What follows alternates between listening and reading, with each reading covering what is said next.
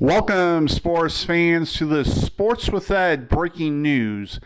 Lions wide receiver Tom Kennedy in the Lions season finale against the Packers has thrown a 75-yard touchdown pass to Khalif Raymond, which is the longest touchdown pass by a Lion this year.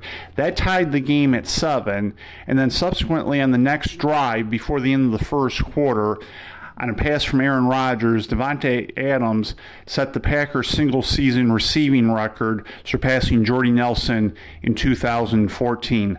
Bear in mind, however, Jordy Nelson did that in 16 games or less.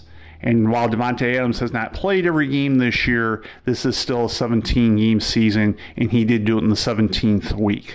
Stay tuned to Sports with Ed for further updates.